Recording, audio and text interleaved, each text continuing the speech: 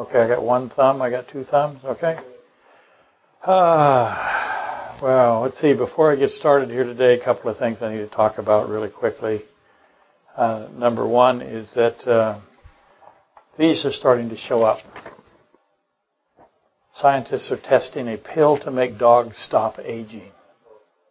And of course, you know that's Luke 17. Eventually the aging process is going to be defeated. That's one of the prophecies of the Bible.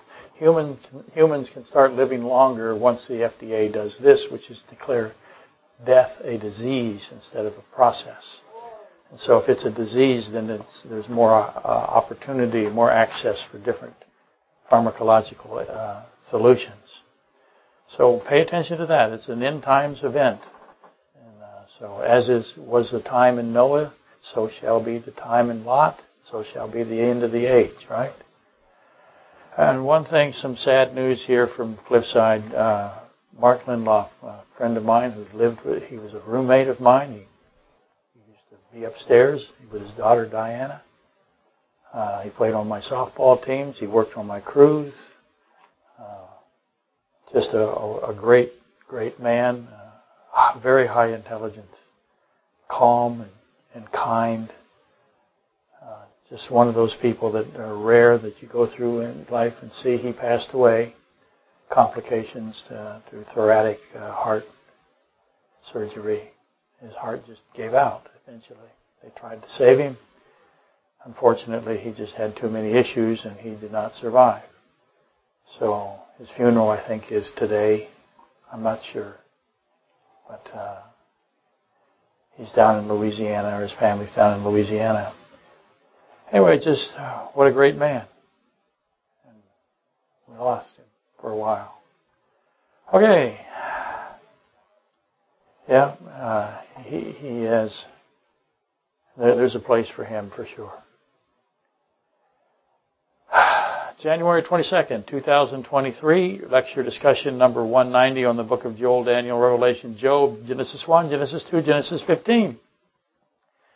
And in case you were wondering, we remain pretty much where we have been mired for the previous 8 lectures or so. And I may be off by that. Dave would know. Is it 8 or 9? How many of these have I done on this particular subject? Have I got it? Okay, this is 8, so we only got about, 200-300 to go. Yeah, and then I'll finally have it all in a nice bow tie, right? I described previously our current status as cleanup on aisle 188 because lecture 188 was a mess. And so I'm still trying to clean that up as best I can. And hence we endure. The process, of course, is not quantitative to any perceptible degree. I'm not making any progress. How about that? I'm doing the best I can. So far. I should say so far. And hopefully today some computable movement will manifest. Probably not. This is Cliffside after all. Abandon all hopefullys, those who enter here. Is hopefullys a word? Can you pluralize hopefully? Obviously the definition would be a plurality of hopefully, right? If I have a hopefully, can I have hopefullys? Perhaps 2 or more hopefully would be a hopefullys. I think I'm onto something. Why is it pretty much? I say that a lot. Why is it pretty much? Is there an ugly much? If there's a pretty much, there has to be an ugly much, right? I submit that therefore that today's lecture just might qualify as an ugly much, or the same thing, different day. But okay, I'm going to begin today with Dimebox Dan the man. He sent me an email, and he requested answers. I mean, how? For 3 questions. He wanted answers for 3 questions. I know. How presumptuous. Audacious, we might think. 3 answers is a year's worth of answers, the way I operate, isn't it?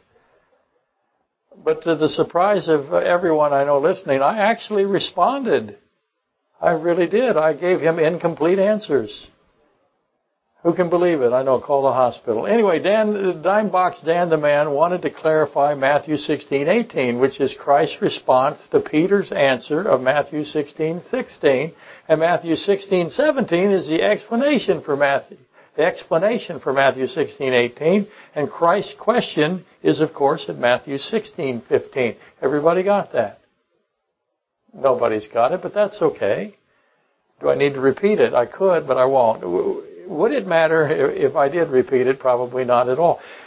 So, to be fair, and I did get a lovely phone call from a lady in Ireland, and I promised not to mention her. But I can't help it because she was really terrific. And I told her, I said one thing to her. I said, I believe that the language of the new city of Jerusalem is Hebrew, and that is in Zephaniah. But if Hebrew can be spoken with an Irish accent, then that would be the best of all worlds. Because it's just a delight to hear. I'm always shocked by these people that call me and write to me from all over the world. It just stuns me. And it's very good for my morale. Okay. To be fair, Matthew 16 through 20 is ugly much unsettled. How's that, huh? It's unsettled. In the halls of these theological institutions, they just don't get it. And so I call them the flatulent seminarians. And before you accuse me of disrespect, look up the definitions of flatulence. And then your apologies will be accepted and you can use your phones. So where was I? Okay, Matthew 16:13 through 20. So we've got to read this. Or I've got to read it. And I hope you follow along. Some of you are hopefully reading it already. And that means there's two hopefully, so that's a hopefully. So Matthew 16, we're going to start at 13. Okay. When Jesus came into the region of Caesarea Philippi, he asked his disciples, saying, Who do men say that I, the Son of Man, am? Notice that the I am is hidden in there. I hope you do see that. So they said to him, some say John the Baptist, some Elijah, and others Jeremiah or one of the prophets. He said to them, But who do you say I am? He did it again. Who do you say I am? And Simon Peter answered and said, You are the Christ, the Son of the living God. Jesus answered and said to him, Blessed are you, Simon Bar-Jonah. And actually, it's not Simon, but we'll get to that in a minute. For flesh and blood has not revealed this to you, but my Father who is in heaven. And I also say to you that you are Peter, and on this rock I will build my church, and the gates of Hades shall not prevail against it. And I will give you the keys to the kingdom of heaven, and whatever you bind on earth will be bound in heaven, and whatever you loose on earth will be loosed in heaven. Then he commanded his disciples that they should tell no one that he was Jesus the Christ. So much going on there. And I'm bringing it up primarily because the process that it takes to get through Matthew 16:13 through 20 is actually quite revelatory in the sense that it teaches you things. What I'm trying to say, meaning here, is if you are able to calculate Matthew 16 through 20, you're going to be able to transpose the mechanism that you use there to our current agenda of superdeterministic Calvinism and transitory momentary Arminianism. So that's what I'm trying to do today. And we're adhered to this Calvinism-Arminian debate. And some might say that we're frozen here, and we probably are a little bit. Okay, then, so what's the correct apparatus to resolve Matthew 16:13 through 20? How do we do it? Well, it goes something like this. First, diagnose and separate that which you think is the primary, the foremost, the first piece of information, the most important piece of information in that passage. The point of convergence, if you will. And that which from everything else diverges, radiates from. And I submit that this is Exodus 3:14, the Iyah, or the Ayah. Exodus 3:14. That's the I am that I am. The Greek, of course, as you know, is the ego. E-I-M-I. So this is the Hebrew, that's the Greek. And again, it's the I am that I am. That's why I brought it up to begin with. The beingness of Christ. The fact that he says, I am the being, the first being. I have beingness is what he is saying. And the Hebrew Ehyah carries with it the Haya, the Nefesh Ruach Haya, the living soul. So Christ says, who do you say I am? Well, now you know what's going on right there. Christ is saying that he is the existent one. He is the living one. He's the life, John 11:25. From him all life descends or comes from him. That's what he's saying there. So clearly, obviously, the source of all life, the I am, is the foremost, the crucial element from which all of the others will connect in that passage of 16:13 through 20, Matthew. I've got to get in a position where I'm not creaking the floor. Okay, so far so good, I hope. And next we should begin harvesting all of the I ams in Scripture. Everywhere that he has said that he is the I am. This is how you figure out what's going on in 16:13 through 20 of Matthew. You start going for this primary positioning or information. And you start going through all of them, and you know what they are. They're everywhere, right? You got John 6:35, 6:41, 6:48, 6:51, John 8:12, Genesis, which is Genesis 1:3. John 8:12 and Genesis 1:3 are the same thing. The light of the life. You have John 10:7, John 10:9, and of course John 10:7 and John 10:9 is Genesis 6:16 because he's talking about he is the door, and of course the door to the ark, right, gets closed by God. So you have to grab Genesis 6:16, Exodus 12:22. You have John 11:25, John 14:6, John 15:1, John 15:5, and that is the obvious passages where the I am is. Those are the obvious ones. Matthew 16:13 through 20, not so obvious, but it's clearly there. And so those will associate immediately to Matthew 16:15, and you should all be aware that there's many, many more of those out there. You have the 7 I ams of the Gospel of John. Everybody recognizes those. I am the bread of life. I am the door. I am the good shepherd. And if you look at the bread of life, of course, that's going to be Exodus 16, isn't it? That's the manna, the bread of life. The good shepherd, Zechariah 13:7, Zechariah 11:4 through 17, 1 Kings 13, that's the withered arm. The good shepherd, the evil shepherd has a withered arm, so every time you get to the good shepherd, you're in with the evil shepherd, and the evil shepherd's got the withered arm. So now you go to Mark 3:3 and you look at withered arms. The light of life, Christ said, I am the light of life. Again, Revelation 21:23, I'm the way, Matthew 7:14, the vine, Zechariah 3:10, Genesis 49:10 through 12. I could do that for hours. Just keep giving you verses that will associate to Matthew 16:13 through 20. The point is, is finally some kind of point. The I am, the Ehyah, or the ego eimi, without dispute is the most powerful statement in the Bible, in all of Scripture. And it radiates, as I said, it just infiltrates the whole Bible. It transmits, it touches all of Scripture. Thousands and thousands of verses. There's 31,000 in there. It probably touches all 31,000. Either directly or indirectly. Every verse probably, if one were to devote a lifetime of tracing the I am. You would expect that, right? He's the living thing. And it's a living Bible. So a living Bible would associate immediately with the living one. Okay, with that said, that's the mechanism. This is how you calculate the meanings of passages or a specific verse. This is how you do it. If you don't do it this way, what's going to happen to you? You're going to go into the ditch and we'll never find you again and we'll have to dig you out. Okay? So this is how you do it. This is how you calculate the meanings of passages or a specific verse. And again, taking Matthew 16:18, what does it mean? Is Peter the rock? Is he the rock? Upon this rock I build my church, he said. Well, first we decide why Simeon was renamed Peter. Because he renames him there, right? So his name was Simeon. Now he renamed him Peter. With this, when God renames somebody, what do you have to do now? Okay, where do you start? And how many of you said what?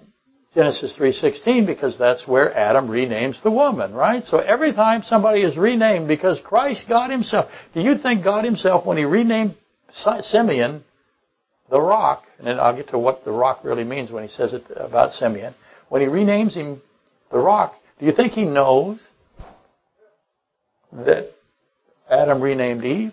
He renamed the woman, would be more correct. Excuse me. So, how about Jacob?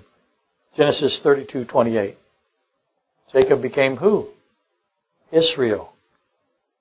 And so we're going to talk about the renaming of the mother of all living, Eve, Jacob with being Israel. Those absolutely have to be figured out. How do they connect to Peter being renamed? I'm sorry, Simeon being renamed Peter. What about Daniel, Mishael, and Hananiah? We hardly ever use their Jewish names. We change them to Meshach, Abednego, and those are Babylonian names. I made that point my whole life. Why would you take the names that Nebuchadnezzar gave them? Nebuchadnezzar has an image, right? He's a type of Antichrist at some point. How about Abram? What was he renamed to? Abraham. Why? How does that connect? God Himself renames Abraham. God Himself renames Simeon. So I got that alongside of Eve. I have Sarai becomes Sarah. Can't leave her out. Saul becomes Paul. And you should note that Saul carries with it this meaning of death. So Saul, meaning of death, becomes Paul. Paul attaches to small or tiny. And Paul being now small will explain Peter being Petros, by the way. I don't have time because if I move this, it's going to creak. Watch.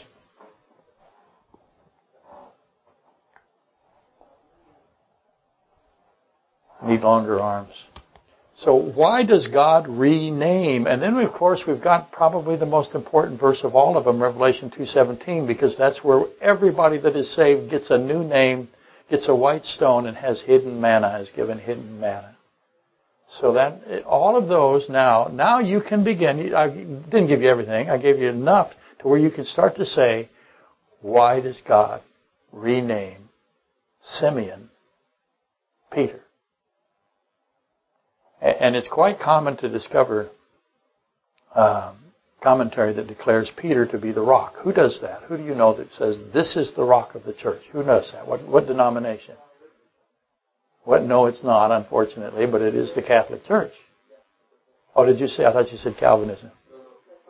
Catholicism. Well, I can't hear, and I can't see, and I can't taste anything, and I can't smell anything. So you need to give me dispensational grace right there. Okay, good. It's quite common to discover commentary that declares Peter to be the rock. They say that Peter is the foundation boulder, that is the cornerstone of the church. He is the rock. That's what they say. He is the rock that Christ is talking about. And millions of Catholics, for example, thinks this is so, but it is not so, and it is easy to figure out that it is not so when you go out and get all of the connecting information, and you have all of the information and not a little tiny piece of information, and you begin to draw conclusions based on a mass of information instead of what you think is true. And that's the problem again. I can repeat this. I can rant and rave here. The problem with the hyper-Calvinistic, super-deterministic position is they don't go and get all the information. They don't want the information or they can't find the information. Either one is a bad thing. The same thing for the Arminian position.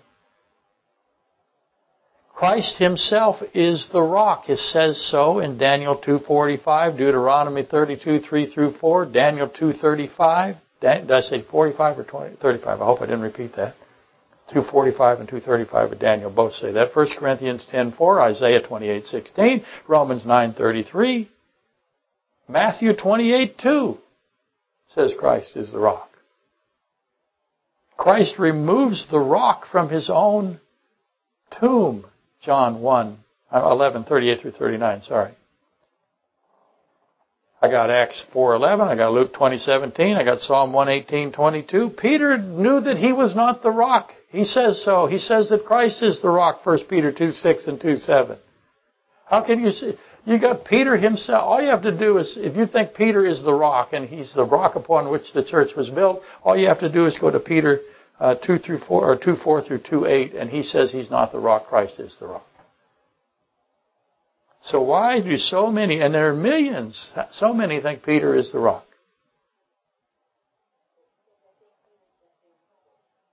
They think something, but they're wrong.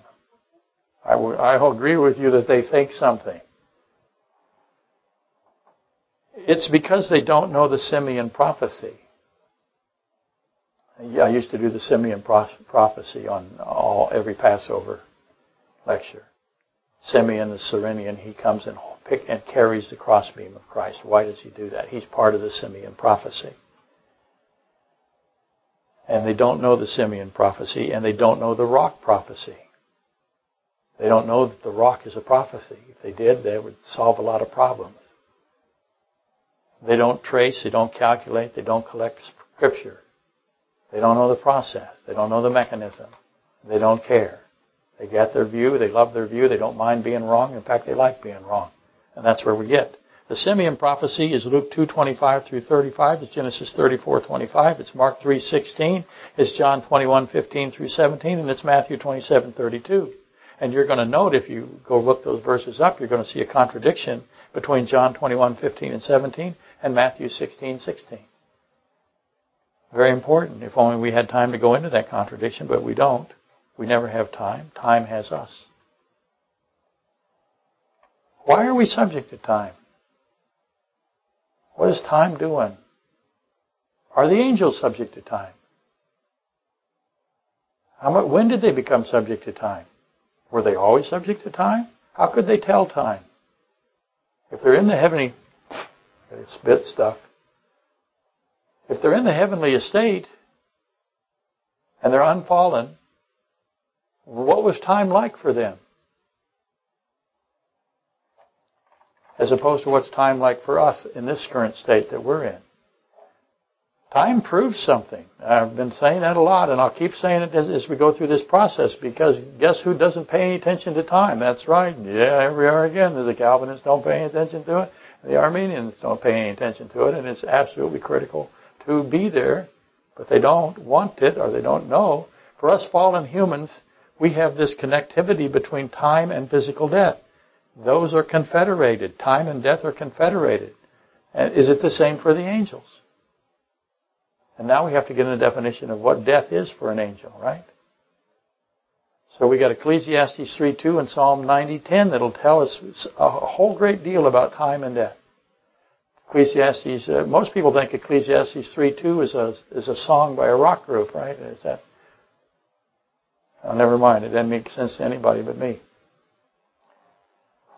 Who sang that song, Dave? You know more rock music than I'd ever know. Yeah. It was pretty famous, but now everybody thinks Ecclesiastes it was written after the song, unfortunately. That's what passes for theological competence today. Why would the angels need to know about time? By what means would they measure time? When did they start measuring time, or do they measure time? They absolutely do now, but when did it start?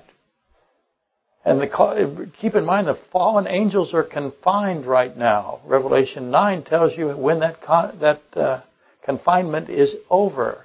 So are they keeping time? What about 1 Peter 3:19 and 2 Peter 2:4? That's also about the confinement of these angels. And Michael and Gabriel, they might be the two angels of Genesis 19:1. What happens in Genesis 19:1? What happens is Sodom and Gomorrah are destroyed after a certain period of time. In Genesis, there's a certain period of time in Genesis 6, 120 years. So the angels are definitely involved in Genesis 6, so they're understanding that something is going to happen. Also, the tribulational period, they seem to know quite a bit about it, so they know what the time frame is that. So when did God put them into this time structure where they're subject to time just like humanity. And is there a difference? And as I said, Michael and Angel might be those two angels in 19:1. They had to carry Lot's wife out by force before the time of destruction was going to come. And Michael, the archangel, he wrestles with Satan over the body of Moses. So if I have the body of Moses being wrestled by Michael, and I have Michael grabbing Lot's wife, then I have somehow the body of Moses connecting to Lot's wife. I got to figure that out in order to have an intelligent, a competent view of what those verses are actually meaning. I used to have a card. I said, pushing back the frontiers of what did I say on that card? Biblical illiteracy. If you do not begin to make all of these connections when you're reading the Bible, if you don't say, wow, I've read that word someplace before, I've seen this before, this seems to be together, why is it together? The Bible obviously is put together with a great intelligent purpose. It's probably infinite in the way it relates to itself. Does the body of Moses connect to Lot's wife? Specifically Luke 17:32, where Christ tells Israel to remember Lot's wife. Well, if the body of Moses somehow connects to Lot's wife, then that helps us understand what the meaning of Lot's wife is. And that, of course, becomes very helpful. And he says to Israel, remember Lot's wife during the tribulation. Lot's wife is a symbol of the abduction of the church. The time of the abduction happens to be hidden. Why is that? You can figure it out. Really, you can. You can figure out how these all do this. Now watch the time. Okay. I need to point out really quickly, Genesis 2:7, John 11:44, Deuteronomy 34:5-6, and Luke 23:53. Because that's where Adam, Lazarus, Moses, and Christ are intertwined. I brought up the body of Moses, didn't I? Okay? We should ask how and why. I brought up the body of Moses and the body of Christ, but you've also got Adam and Lazarus here. Did Lazarus' body decay? And everybody wants to know what happened to the body of Christ and how this all worked. And we got the towel over the face cloth, and we have all of that stuff, the wrappings. Did the body of Lazarus decay? Because he's wrapped up and in a grave, right? And he's called out of the grave. Did he decay? Remember, Martha says, was Martha right? Was Martha right about anything? Let's start with that. But was she perfectly right about Lazarus stinking? Because she said he's going to stink, he's going to decay, he's into corruption.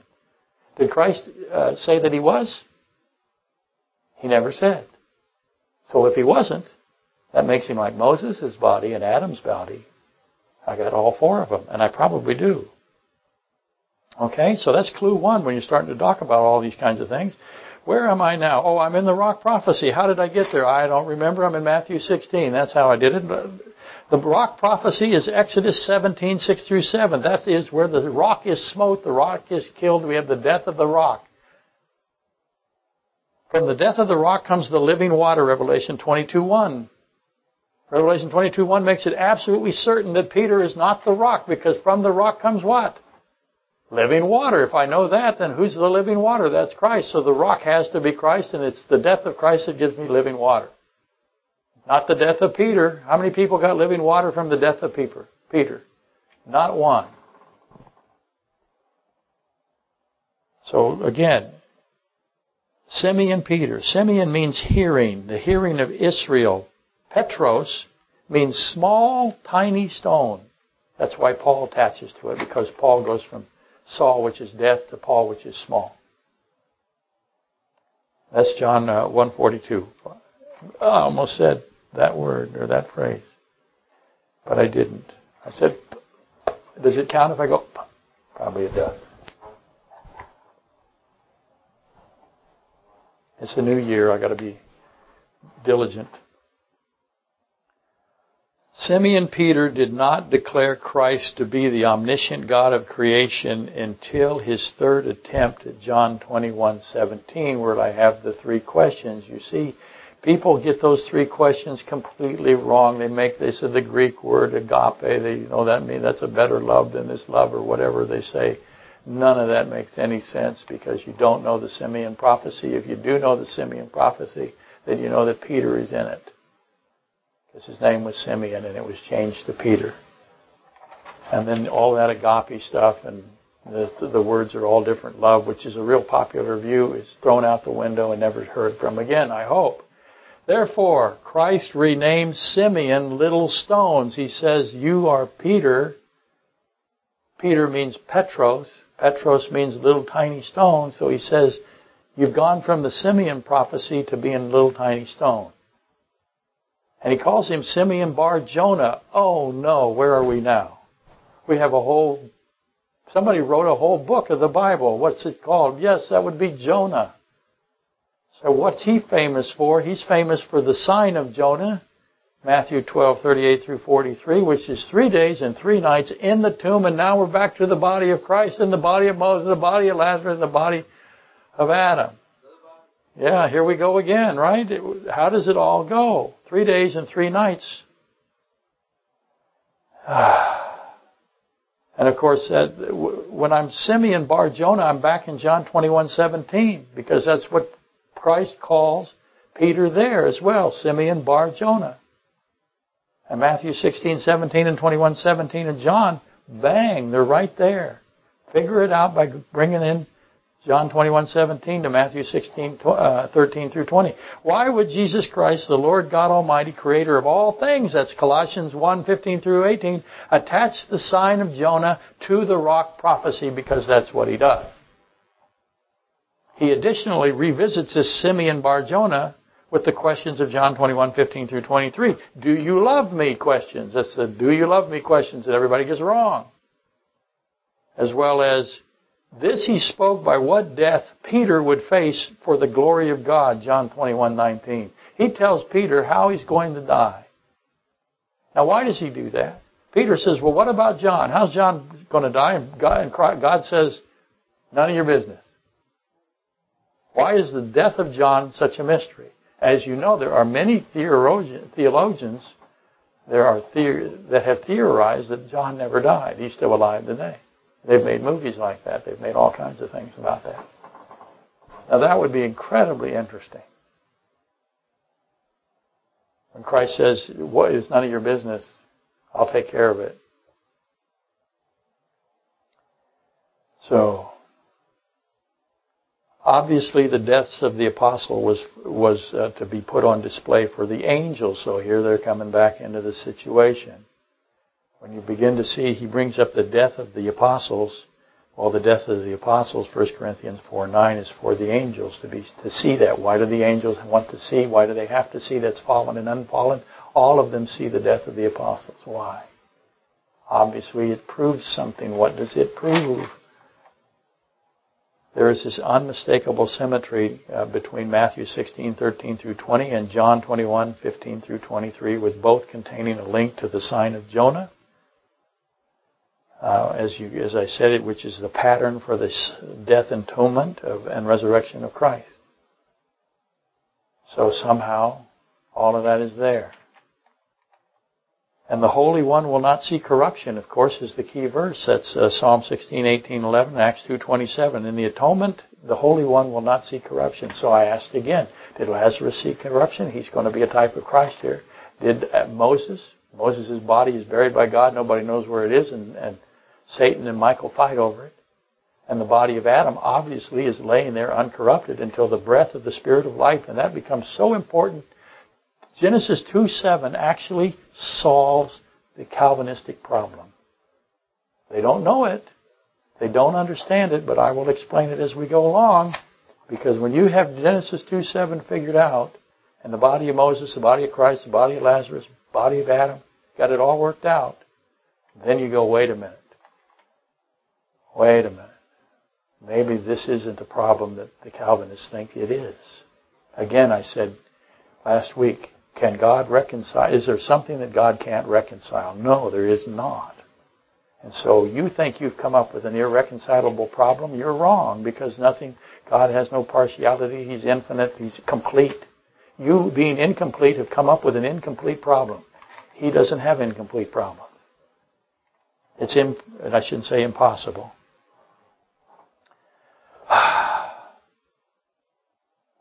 The body of Moses, Deuteronomy 34:6, again brings up Jude 9.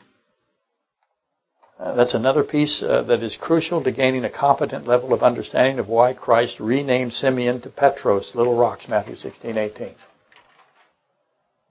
Unfortunately, the commentation on this is ugly much. See how much I like ugly much? Without exception, the commentators are ugly much here. They focus on the Petros and not the Bar Jonah. They say, ooh, the Petros, the rock. Let's all look at the rock. Here's the Bar Jonah. Look at the Bar Jonah. Look at the I am. Look at the I am and then look at the 3 days and the 3 nights. No, we want to look at the little tiny rocks. That's us.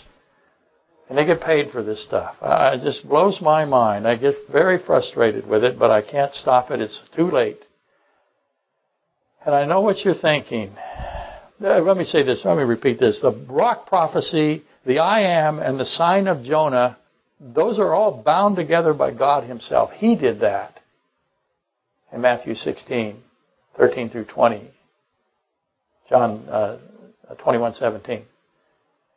And I know what you're thinking because it's my job to know what you're thinking. What are you thinking? That'll make Lori laugh. Maybe. You are thinking that ugly much actually brilliantly makes more sense than pretty much. I know you're doing that. We should never say pretty much because there's hardly any pretty much. There's always ugly much, though. And thus it's far more utilitarian. It's far more useful to say ugly much. Can I make the whole world start to say ugly much? I'm working on it. I anticipate and await my impending and inevitable reward for ugly much. Can I patent it? I think I might be able to. T-shirts, ugly much. Okay, it won't happen. I'm losing my mind. Anyway, Mark 3:16 places Peter into the Simeon prophecy alongside of Matthew 16:17. And if you dismiss Mark 3:16 as inconsequential, if you say, well, that's just a throwaway verse, what's wrong with you? There are no throwaway verses. Mark 3:16 happens to tie up with John 3:16 and 1 Timothy 3:16 and Revelation 3:16 and Genesis 3:16 and, by the way, Matthew 3:16, and they form an astonishing collective. It's amazing. Note that the Apostle John, while he's in heaven, how much is time affecting him? He is seeing a prophecy that is outside of time for him, isn't he? He sees the entire tribulational period. So he saw 1 Corinthians 13:10. What is that? That's that which is perfect is come. So John the Apostle saw the Holy Spirit collecting the Scripture.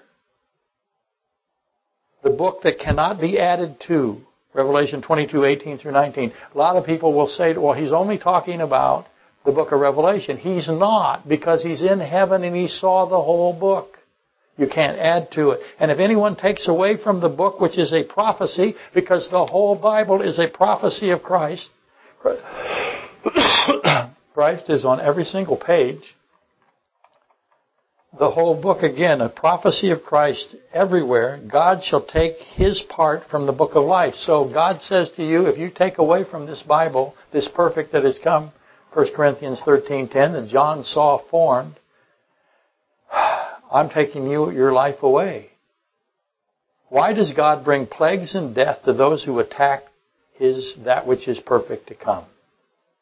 Why does He do that? The obvious answer is obvious. If you try to destroy the Bible, that's murder. That's murder.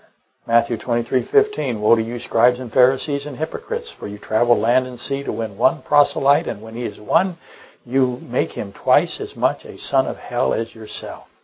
The proselyte is murdered. Second death, Revelation 20:14.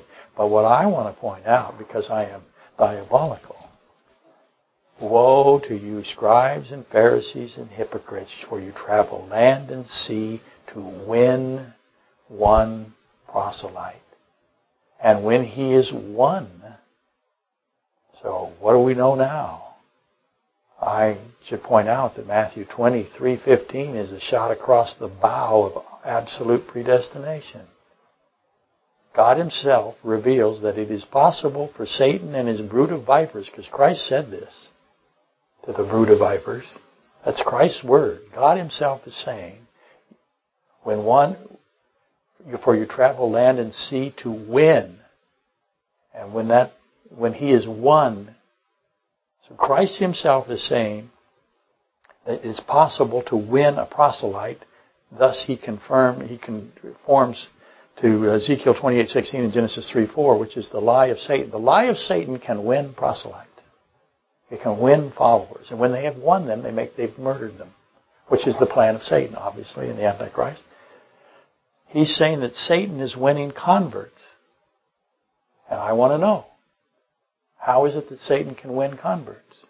What's the convert winning process? How does it happen? How does it work? Another point, another point. Why did God rename Simeon Bar-Jonah to little rocks? Remember that question? Well, I brought it back. Because on the surface, Peter, the small stones, because no longer is he Simeon, the hearing, he's now Peter, Petros, the small stones. It says something far beyond his capability. He says, you are the Christ Messiah and the Son of the living God. That's what he says. The second person of the Elohim, he's saying that Christ is in the us of Genesis 1:26, 3:22. The Father in heaven, Matthew 5:45, 5:48, 6:1, 6:9, 6:14, 6:26, 6:32, 7:11. He is the second person of the Elohim that includes the Father in heaven. So why have I supposedly deviated from the never-ending not without water, soliloquy? Soliloquy, which has been this analysis of hyper-predeterminism and this fractionable Arminianism. Okay, why did I do this? Besides Dan, the dime box man's fault. It's his fault. 3 questions. Just 3 questions.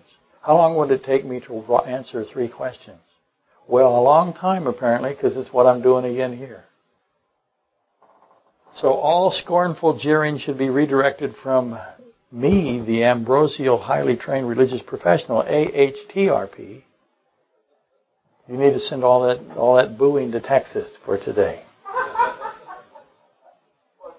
Yeah, and my strategy, Pinky, was to barely partially illustrate how much evidence needs to be collected to begin to have a shallow view of one verse. That's what I'm trying to do today. One verse. Why do I bring up one verse? Because I find people they get one verse and they throw out all of the rest of the Bible from it. But you have to go get the rest of the Bible to figure out that one verse. That's the contradiction. Well, they really do hate it, but it doesn't seem to stop me. But you have to get all the evidence to know one cursory view of one verse from this perfect book that John saw formed. And I wanted you all to share the consequences of Dan's questions and 3 answers. So you realize what door he opened here. And I should interject that we see dimly. We know that. Who is dimly? Is he some kind of, is he a dwarf in the Lord of the Rings or something? I think he is, dimly. But we see dimly, the Bible says. And our translations are not perfect. We don't have the perfect. The perfect, and why do we have this? Why do we have translations? Because the free will of mankind, the woman has mixed, she's contaminated the leaven, Matthew 13:33. So she mixes the leaven into the perfect. Why does she do that? How come she's allowed to do it? See, you have big questions right there. What makes her do it? Is she forced to do it? Does God force people to sin? That becomes the question. You can't have that position. He says, I don't in James, right? So she does it by some other process, right? Why does she do it? We know that she does do it, but why does she do it? And we have the blackbirds of the air, Satan's forces, Matthew 13:4. They have nested in the mustard tree, not the mustard bush. I've said that for thousands of years. Okay, thousands of times for a few years. The mustard bush is a mutated corruption of a mustard tree. I'm sorry, I said that backwards. The mustard bush has become mutated into a mustard tree. How is that possible? It's representing the church. The church completely gets destroyed by illiteracy and by pollution. They lose the gospel of Christ completely. They lose the deity of Christ completely. And that the mustard bush is now a mutated tree filled with Satan's angels. And how is that possible? How does the enemy attack and get into the mustard bush and destroy it as much as they have? Why does God allow it? Why must there be this conflict? We have this conflict. Why has that conflict occurred, and why must it be? Okay, now where I am. Where am I? The teeny, small, tiny stone. That's Simeon, now Peter. So he's a teeny, tiny, small stone. He declares Christ to be the living God. Something that he could never have known. I don't think Satan even knew it at that time. But still, it's something that he blurted out. He blurted out the truth that Christ is the living God, the ego eimi, and the eya, the I am that I am. Simeon Bar Jonah says this again in John 21:17. He concedes that Jesus is the omniscient God there, finally. And once he does, Christ says, okay, now you can follow me. Now you know who I am. You can follow me. He's the infinite one. He's the Aleph Tav. He knows all things, Revelation 2:23 and John 5:22 and Revelation 20:11. Note the distinction here. This is a very important verse that you will find, I think, helpful when you talk to a superdeterminist. Peter says to him, you know all things. John says he knows all things. Christ says himself that I am the Aleph Tav. I am the infinite one. I know all the hearts and minds. I am the one that knows all the hearts, all the minds. But Simon Bar Jonah did not say Christ causes all things. He says he knows all things. And what does the Calvinist do? He says because he knows it, he causes it. But that's nowhere in Scripture. And Peter could have easily said Christ causes all things, but he doesn't. He did not say that. Oops, there goes another rubber tree plant, Frank Sinatra. Sorry about that. Your way's not working out so good now. John, if you're doing my way through the Bible, you've got problems. Anyway, John 21:17 never is cited as an issue opposing this concept of God decreeing evil. And maybe today we make a small dent. The rock prophecy is the infinity and omniscience of Jesus Christ. That is the rock prophecy. The living God. And upon that truth, this is the truth that the rock, Christ, will build his church. And notice he says, my church. He says, my church. And the gates of hell shall not prevail against this rock. No one can destroy the truth of who I am. I am the infinite, omniscient, living God. But again, he says, my church. So if you don't have that view of Christ, you are not in his church.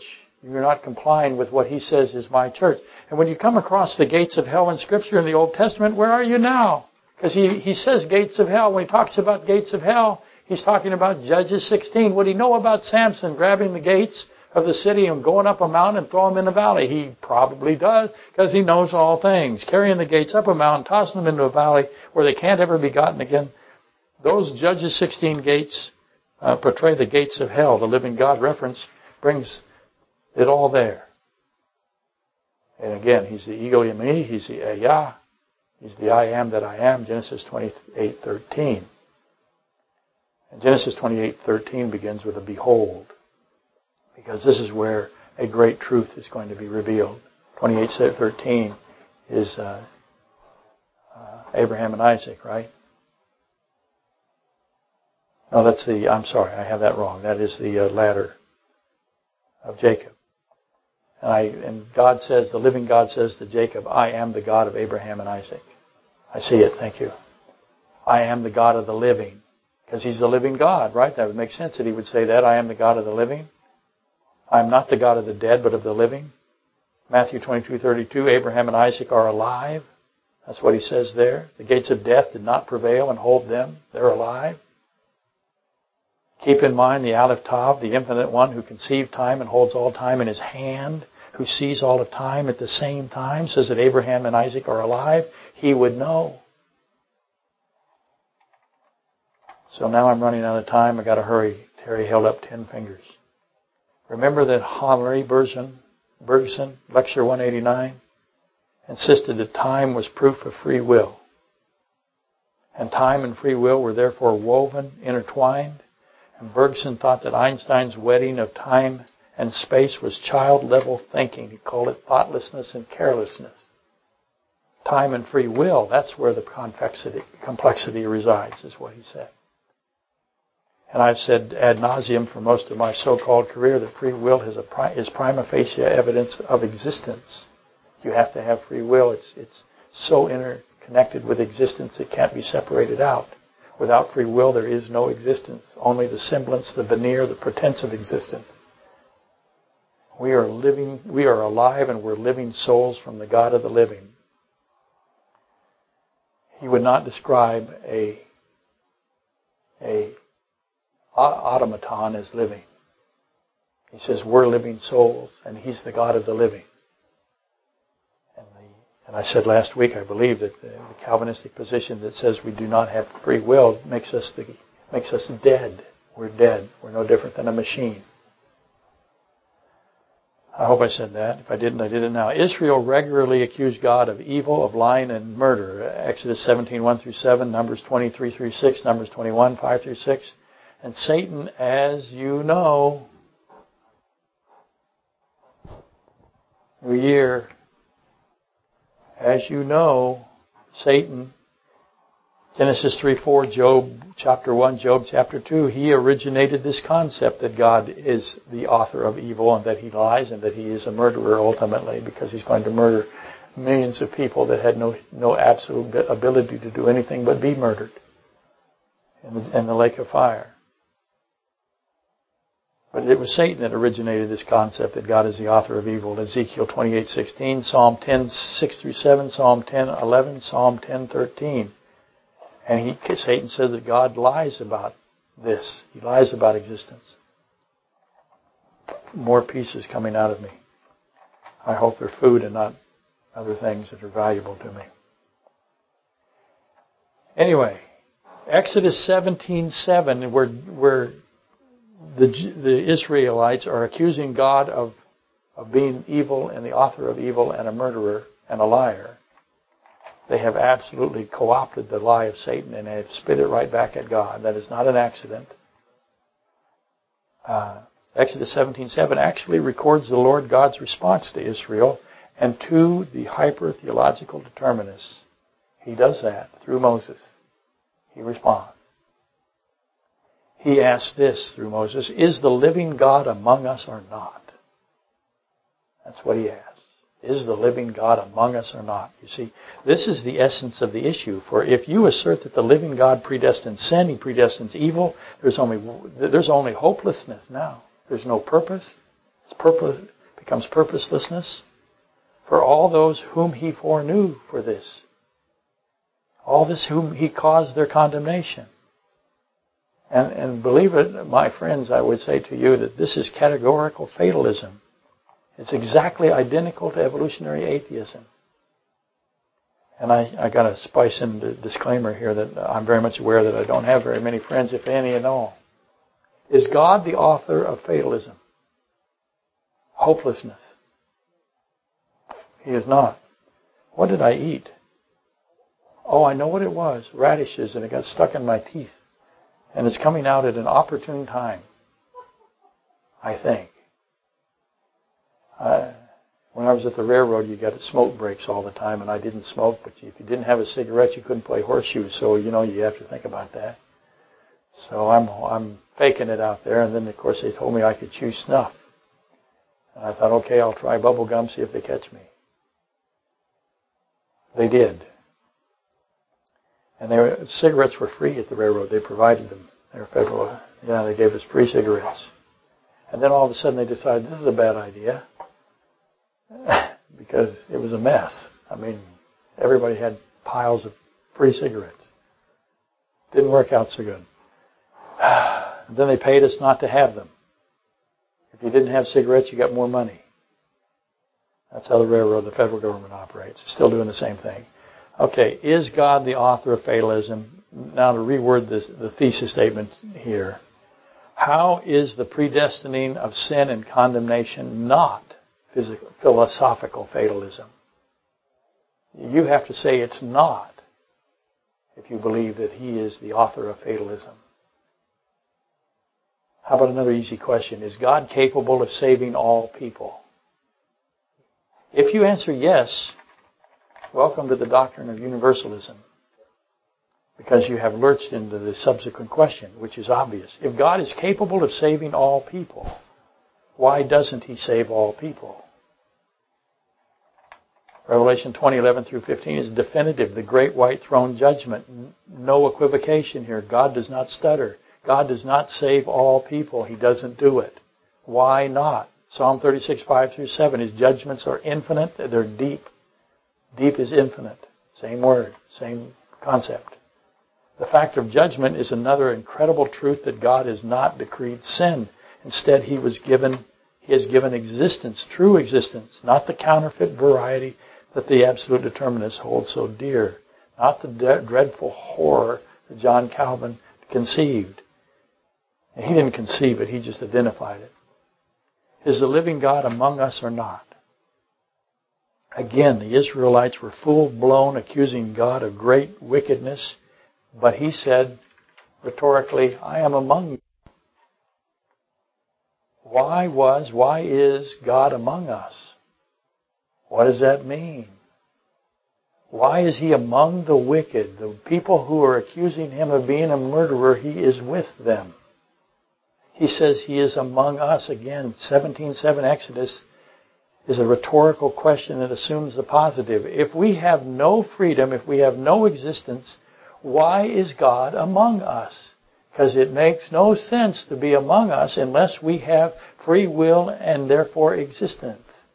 He wouldn't be among us if He had predestined everyone for condemnation or predestined everyone that He so chooses for salvation. There'd be no reason to be among us, but He's among us and He says that.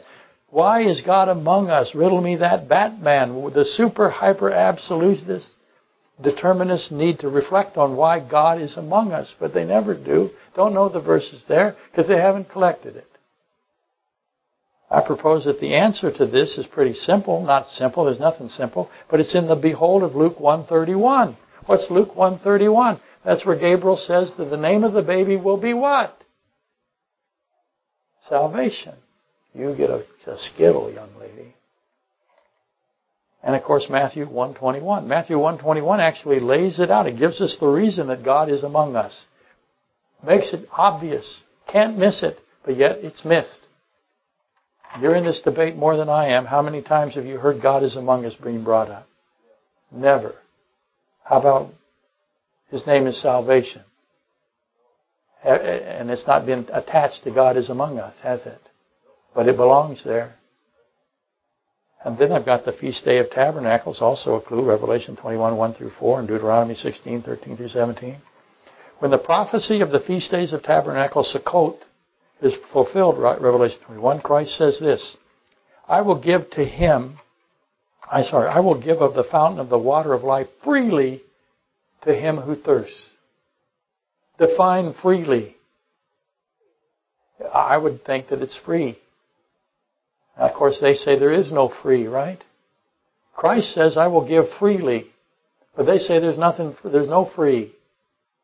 There's no free will. Is freely compatible with predestination?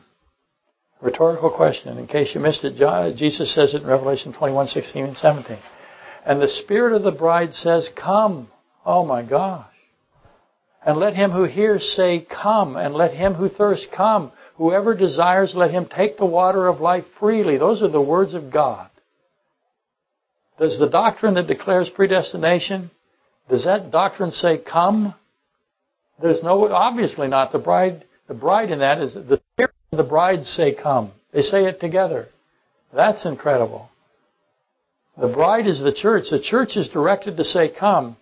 Why is the church included with the Holy Spirit here? Because God does that. He includes the church with the Holy Spirit. Why does He do that? Both say, come. Why is it necessary? What's the purpose of the church saying, come? What does that have to do with Genesis 6? What does that have to do with Ezekiel 28:16? What does that have to do with Psalm 10? Just throwing some ideas out there for you. The church is directed to say, come. Whosoever desires, let him take the water of life freely. So if you didn't hear it the first time, He says it a second time.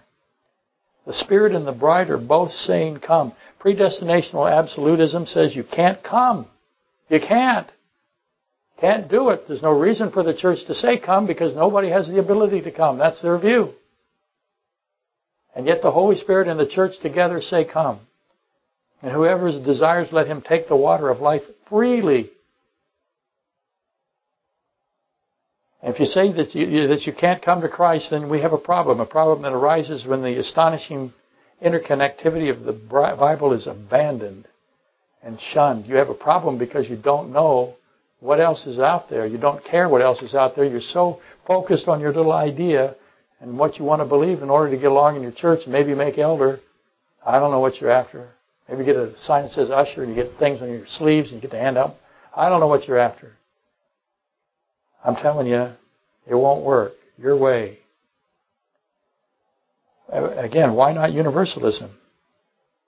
Because then the wicked ones, the haters of God, would not be subjected to judgment and adversity. Psalm 10. Justice would be subverted. That's why not universalism.